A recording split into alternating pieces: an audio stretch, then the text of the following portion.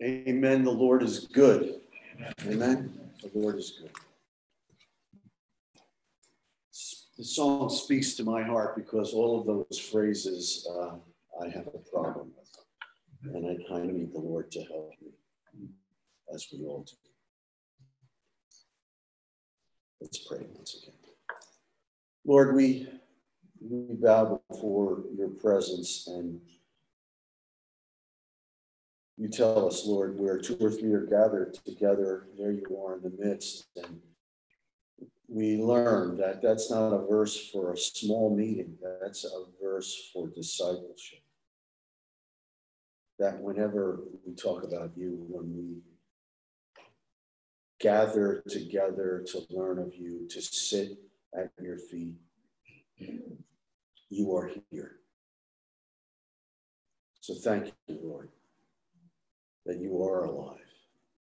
You sent your spirit, work in our hearts this morning, we pray. In your great name, for your glory. Amen.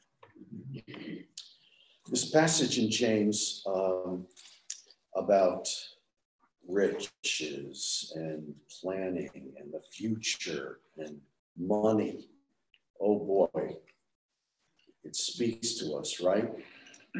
James is such a wonderful book because he weaves all of these themes and he comes back to them often as he moves through. The one theme that's a dominant one, there must have been a problem in the Jerusalem church with people who were of good means, who were rich, who had means, and they were not having a Christ perspective about that, with that. And if you notice, chapter 1, verses 9 and 11, he touches on it. He says, let the lowly brother boast in his exaltation, the rich in his humiliation, because like a flower of the grass, he will pass away. Notice he spends time talking to the rich. He doesn't say much to the poor. Chapter 2, verses 1 to 7, he says, my brother, show no partiality as you hold the faith in our Lord Jesus Christ, the Lord of glory. For if a man wearing a gold ring and fine clothes come into your assembly, and a poor man has shabby clothing and also comes in, and if you pay attention to the one who wears the fine clothing and say, you sit here in a good place, while you say to the poor man, you stand over there or sit down at my feet, have you not made distinctions among yourselves and become judges with evil thoughts? He goes on and talks about the poor in the world will be rich. And again, he's talking to this group, I believe. Even in chapter 5, which we'll get at next week, come now, you rich, weep and howl for your miseries that are coming upon you. Yikes. Okay, talk about making friends and influencing, right? He's telling it that something is very, very wrong here. Now, when you look at all of these passages, James is not saying that it's better to be poor. He's addressing a problem among the rich in that church. And he's also addressing the problem with us. Our wealth affects our love for God and others. Now, you may be thinking possibly, well, my income is not a wealthy income, so this message doesn't really apply to me. I hope you don't check out, because that's not the case. Listen, if you've ever had contempt for a person who has a lot of money, you have a problem with riches. You see, we have an attitude toward it that sometimes gets right into who we are, even though we don't have a lot. One of the ways to try to understand where James is coming from in this passage is, you probably have heard narcissistic personality disorder, right? been very popular these days. It's this grandiosity that's seen in a person when he or she exaggerates their achievements and talents and expects to be recognized as superior without the commensurate details that go along with causing that person to really be superior. And they're locked into it. I remember in school when we were learning about this, I read about it and I said, you know, I see a lot of things about this that's like me. So I asked the professor, I said, how do you know you have this? And she basically said, look, if you're thinking that you do have it, then you don't have it. Because people who have this narcissistic tendency are locked in. They do not see that they have it. And so they live in this box thinking that they are the best, that they are the most, that everything they do is the best. Now, I'm not saying that affluent people are narcissists. We are all affluent, but there is a blindness to it or a bubble to our affluence that cause us to not see things clearly. And that's what James, I believe, is getting at in chapter 4 in the passage that we're looking at, verse 13. He says, come now, you who say today or tomorrow we will go into such and such a town and spend a year there and trade and make a profit. Yet you do not know that what tomorrow will bring. What is your life? For you are a mist that appears for a little time and then vanishes. Instead, you ought to say, if the Lord wills, we will live and do this or that. As it is, you boast in your arrogance. All such boasting is evil. So whoever knows the right thing to do and fails to do it, for him, it is sin. He gets right to it here in this passage, this idea of a life that we can kind of plan and go on and do things on our own without really considering God, without getting the perspective that we need. And see, if you're taking notes today, in order to crack the self-sufficiency myth that we all have, is that we must get perspective.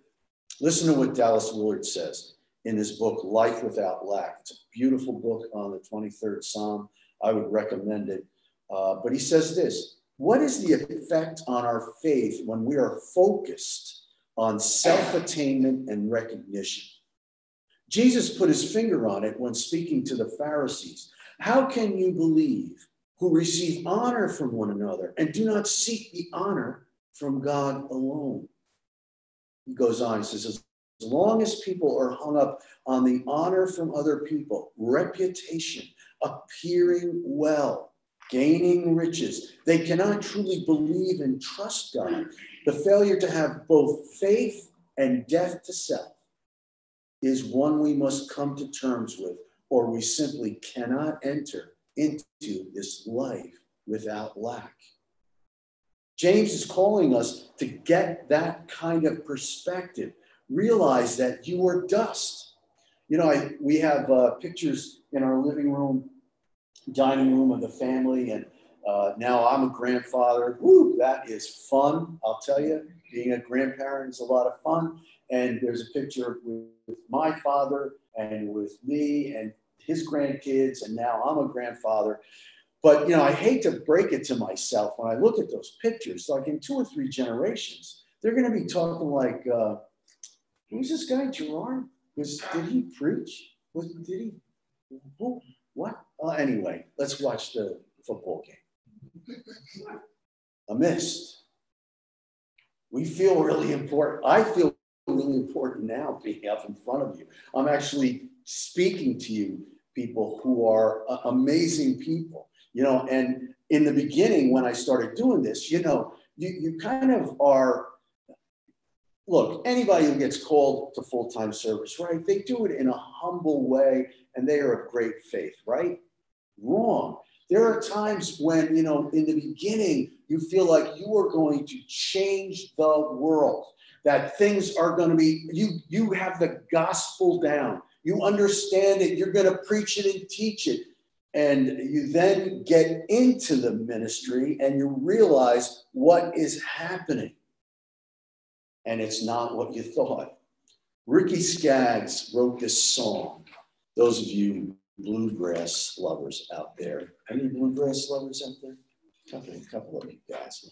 It's a great song called Seven Hillsides. Seven Hillsides. And it's about this pastor, this young pastor, who has to preside over a funeral of 7 men who died, brothers who died during World War II.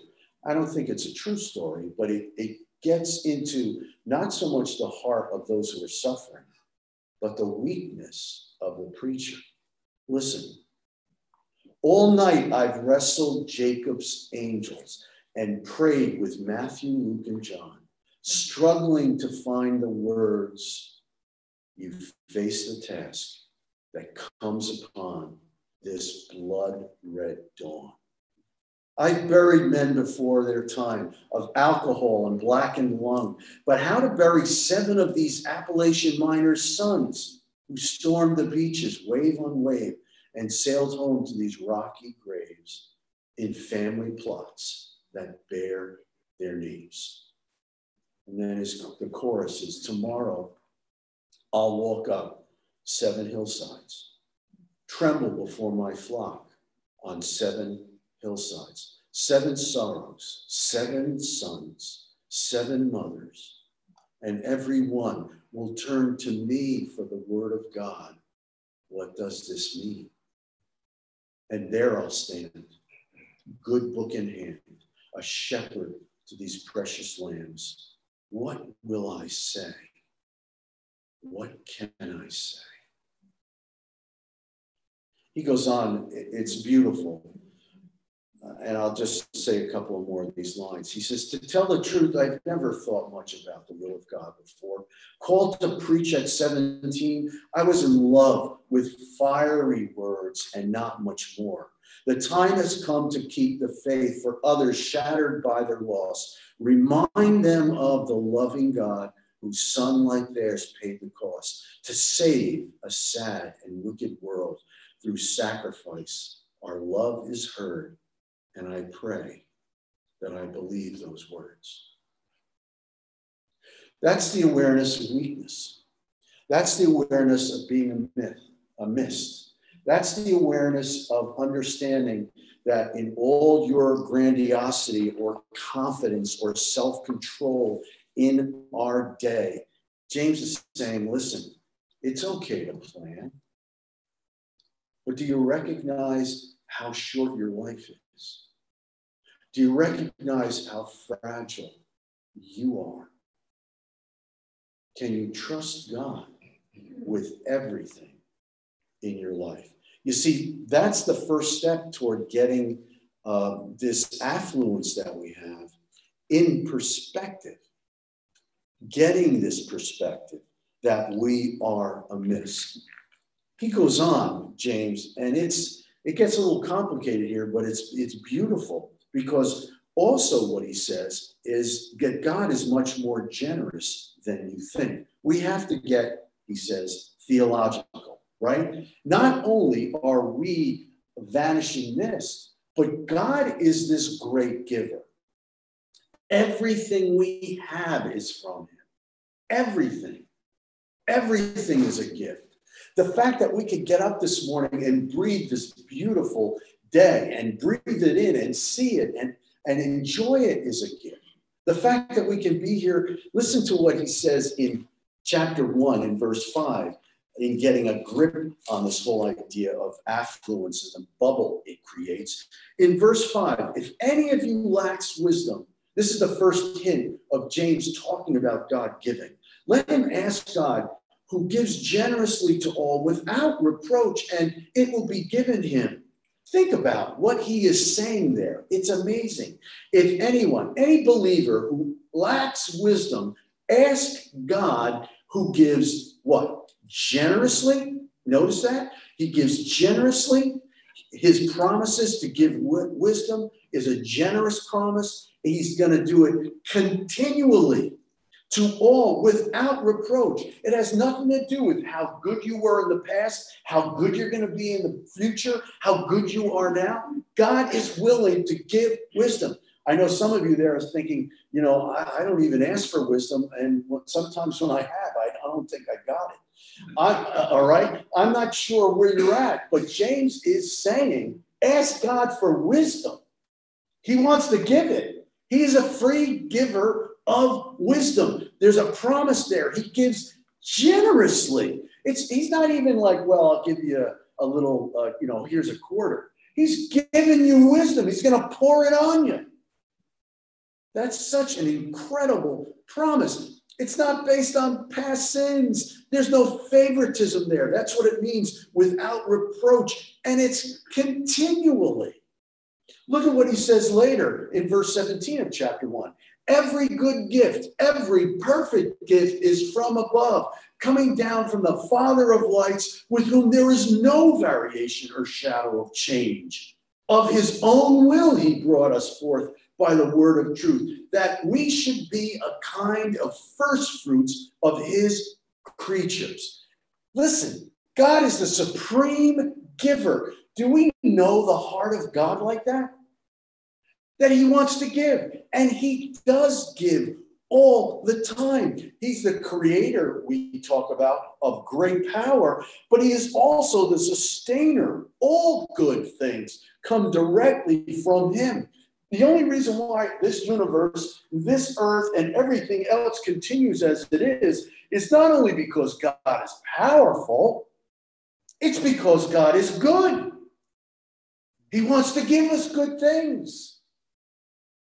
Listen to a paraphrase of this passage. God is impervious to evil and puts evil in no one's way. So, my dear friends, don't get thrown off course. Every desirable and beneficial gift comes out of heaven. The gifts are rivers of light cascading down from the Father of light. There is nothing deceitful in God, nothing two-faced, nothing fickle. He brought us to life using the true word, showing us off as the crown of all his creatures. Amen. It's such a beautiful thing. You see, sometimes we think God is really good, but this whole evil thing, I don't get. Notice James is addressing the evil thing, not and in a very direct way when he talks about temptation, right? What temptation does. But he says, God is not evil, nor does he tempt us. James is making a very clear point, is that God is not the originator of evil. He does not put evil into our paths, and he wants to deliver us from it. Why? Because God is good. He is perfectly good. Evil and goodness do not meld with God. He is the Father of lights. That's what it means, Father of lights, that God is good. There's nothing deceitful in him. He is totally free from everything evil, holy, righteous, just. God has perfect integrity. He is genuine. He's faithful. There's no impurity. He will never change. Do we kind of get what that goodness is? You see, not only do we have to get perspective on our own lives, we also have to get a little theological, understanding the greatness, the goodness of God. He is good. It's amazing when you think about evil and goodness, and that's probably the biggest issue or problem theologically to deal with. If God is good, why is there evil? Why is he allowed evil, et cetera, et cetera? And you read some of the greatest thinkers on this, and what they, like Augustine and others, what they come up with is this, that the Bible doesn't give specifically a philosophical or clear theological reason on all the ins and outs of why he allowed evil to enter the earth. It's just not there.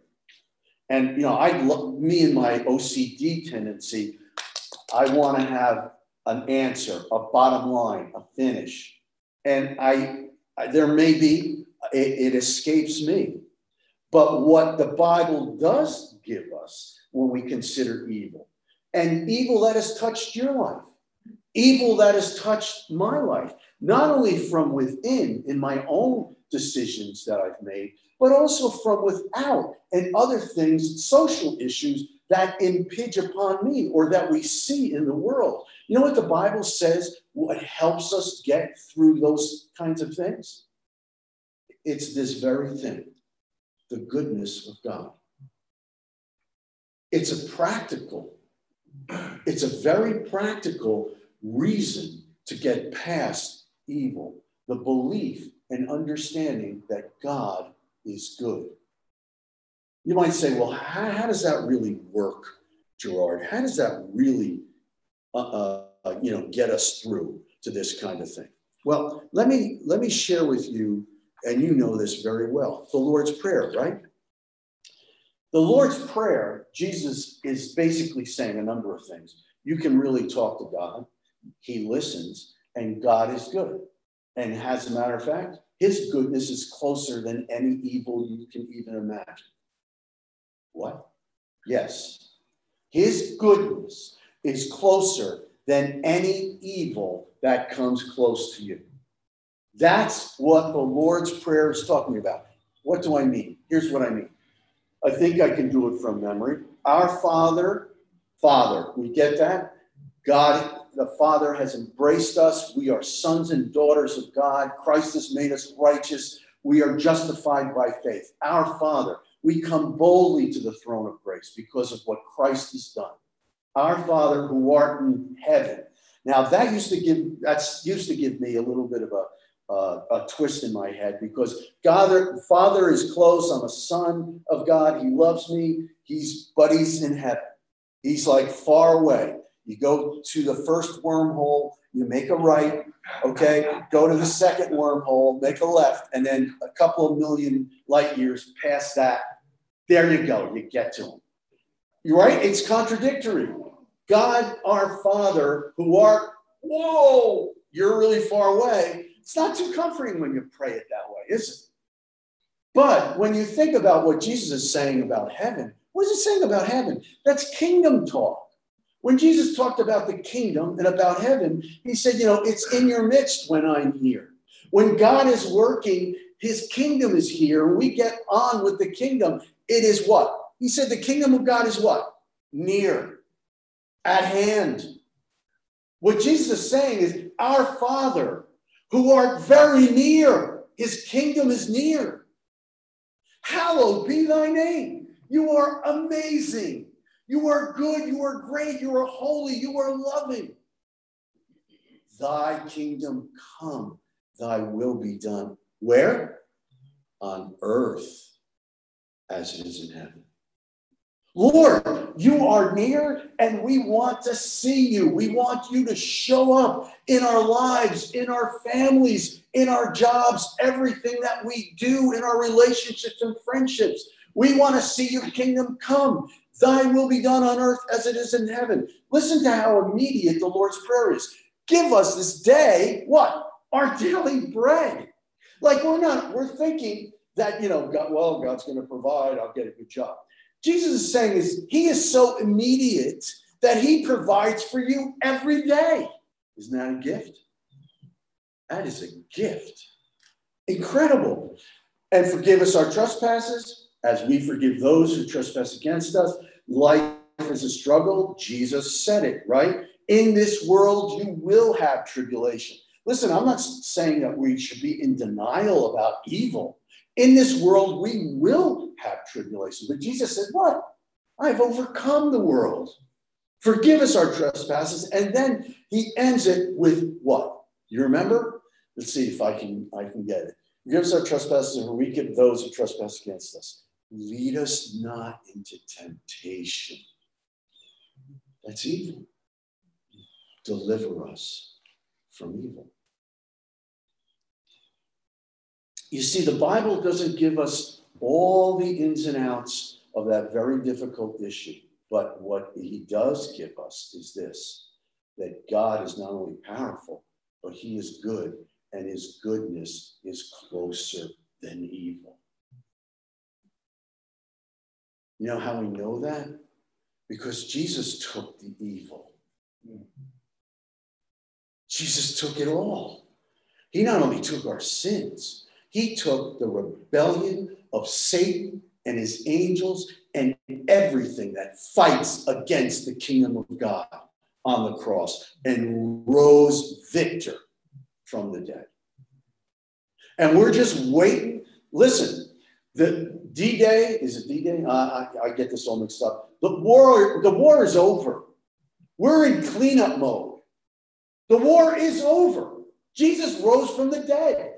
We're in cleanup mode. We're waiting for him to come back and finish it all. It will be a tribulating time. People will be in disobedience, but ultimately we'll get into that millennium, and then finally we will get to the new heavens and new earth. Isn't that great? All the good things that we see and sense and feel here, the longings that we have that are good longings in that new earth. Do you imagine what it's going to be like? It's going to be incredible. You see, God has always, and I need to stop, God has always wanted his kingdom to dwell with the earth. That's why he created. And when we fell, there became what? A great divide. And God, through Israel, with the tabernacle, he dwelt with his people. And now in the church, through giving the Holy Spirit, we can see his kingdom dwell in our lives. And so, in the millennium, we will see his kingdom clearly, another rebellion. But then finally, in the new heavens and the new earth, the kingdom and the earth and creation will dwell together in complete and utter unity, and we will enjoy the goodness of God. It's God's goal. And he's done it in Christ. So, first 2 points about affluence. Get perspective. We are a vapor. Get theological. God is this incredible gift giver. God is good. Next week, we'll get into some of the others. Let's pray. Father, thank you for this time together. Thank you for your grace. You've given us your word. You've given us your Holy Spirit.